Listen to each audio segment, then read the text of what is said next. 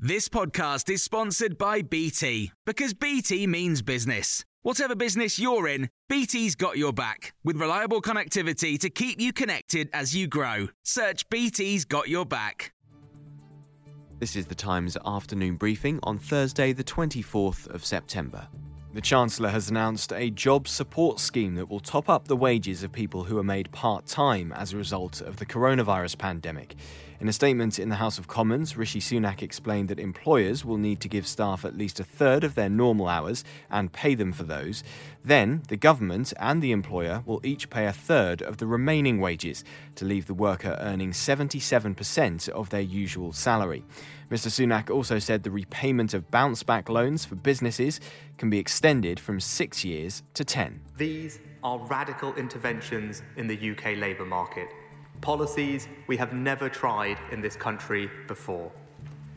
Together with the jobs retention bonus, the Kickstart scheme for young people, tens of billions of pounds of job creation schemes, new investment in training and apprenticeships, we are protecting millions of jobs and businesses.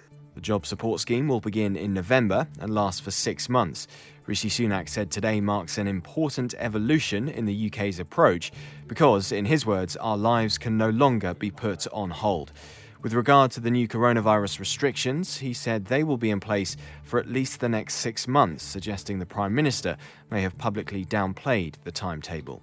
In an interview with Times Radio Breakfast, the Health Secretary has dismissed concerns that the NHS contact tracing app misdiagnoses people. It simply will not alert you to need to self-isolate unless you've been in close contact with somebody who is tested positive.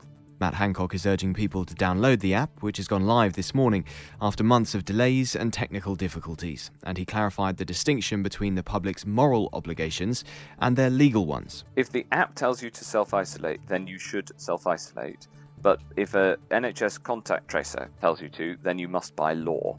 Before we made it a mandatory and a legal requirement, the vast majority of people already did self-isolate, and your employer is duty-bound by law to regard you as being ill and therefore allow you to self-isolate. Former head of the civil service, meanwhile, has criticised the government's approach to the pandemic. Writing in The Times, Lord O'Donnell, who was cabinet secretary to 3 prime ministers, said a change of strategy is needed. The UK, which was ranked second best in the world for its preparedness for a global pandemic, has done very badly on virtually every front. If you look at the health side, our outcomes are very poor in terms of excess deaths. On the economic side, we've got bigger falls in GDP than most everybody else. And if you look at individual well-being, which I think is probably the best overall measure, we've had a very large fall. You can hear more on these stories throughout the day on Times Radio.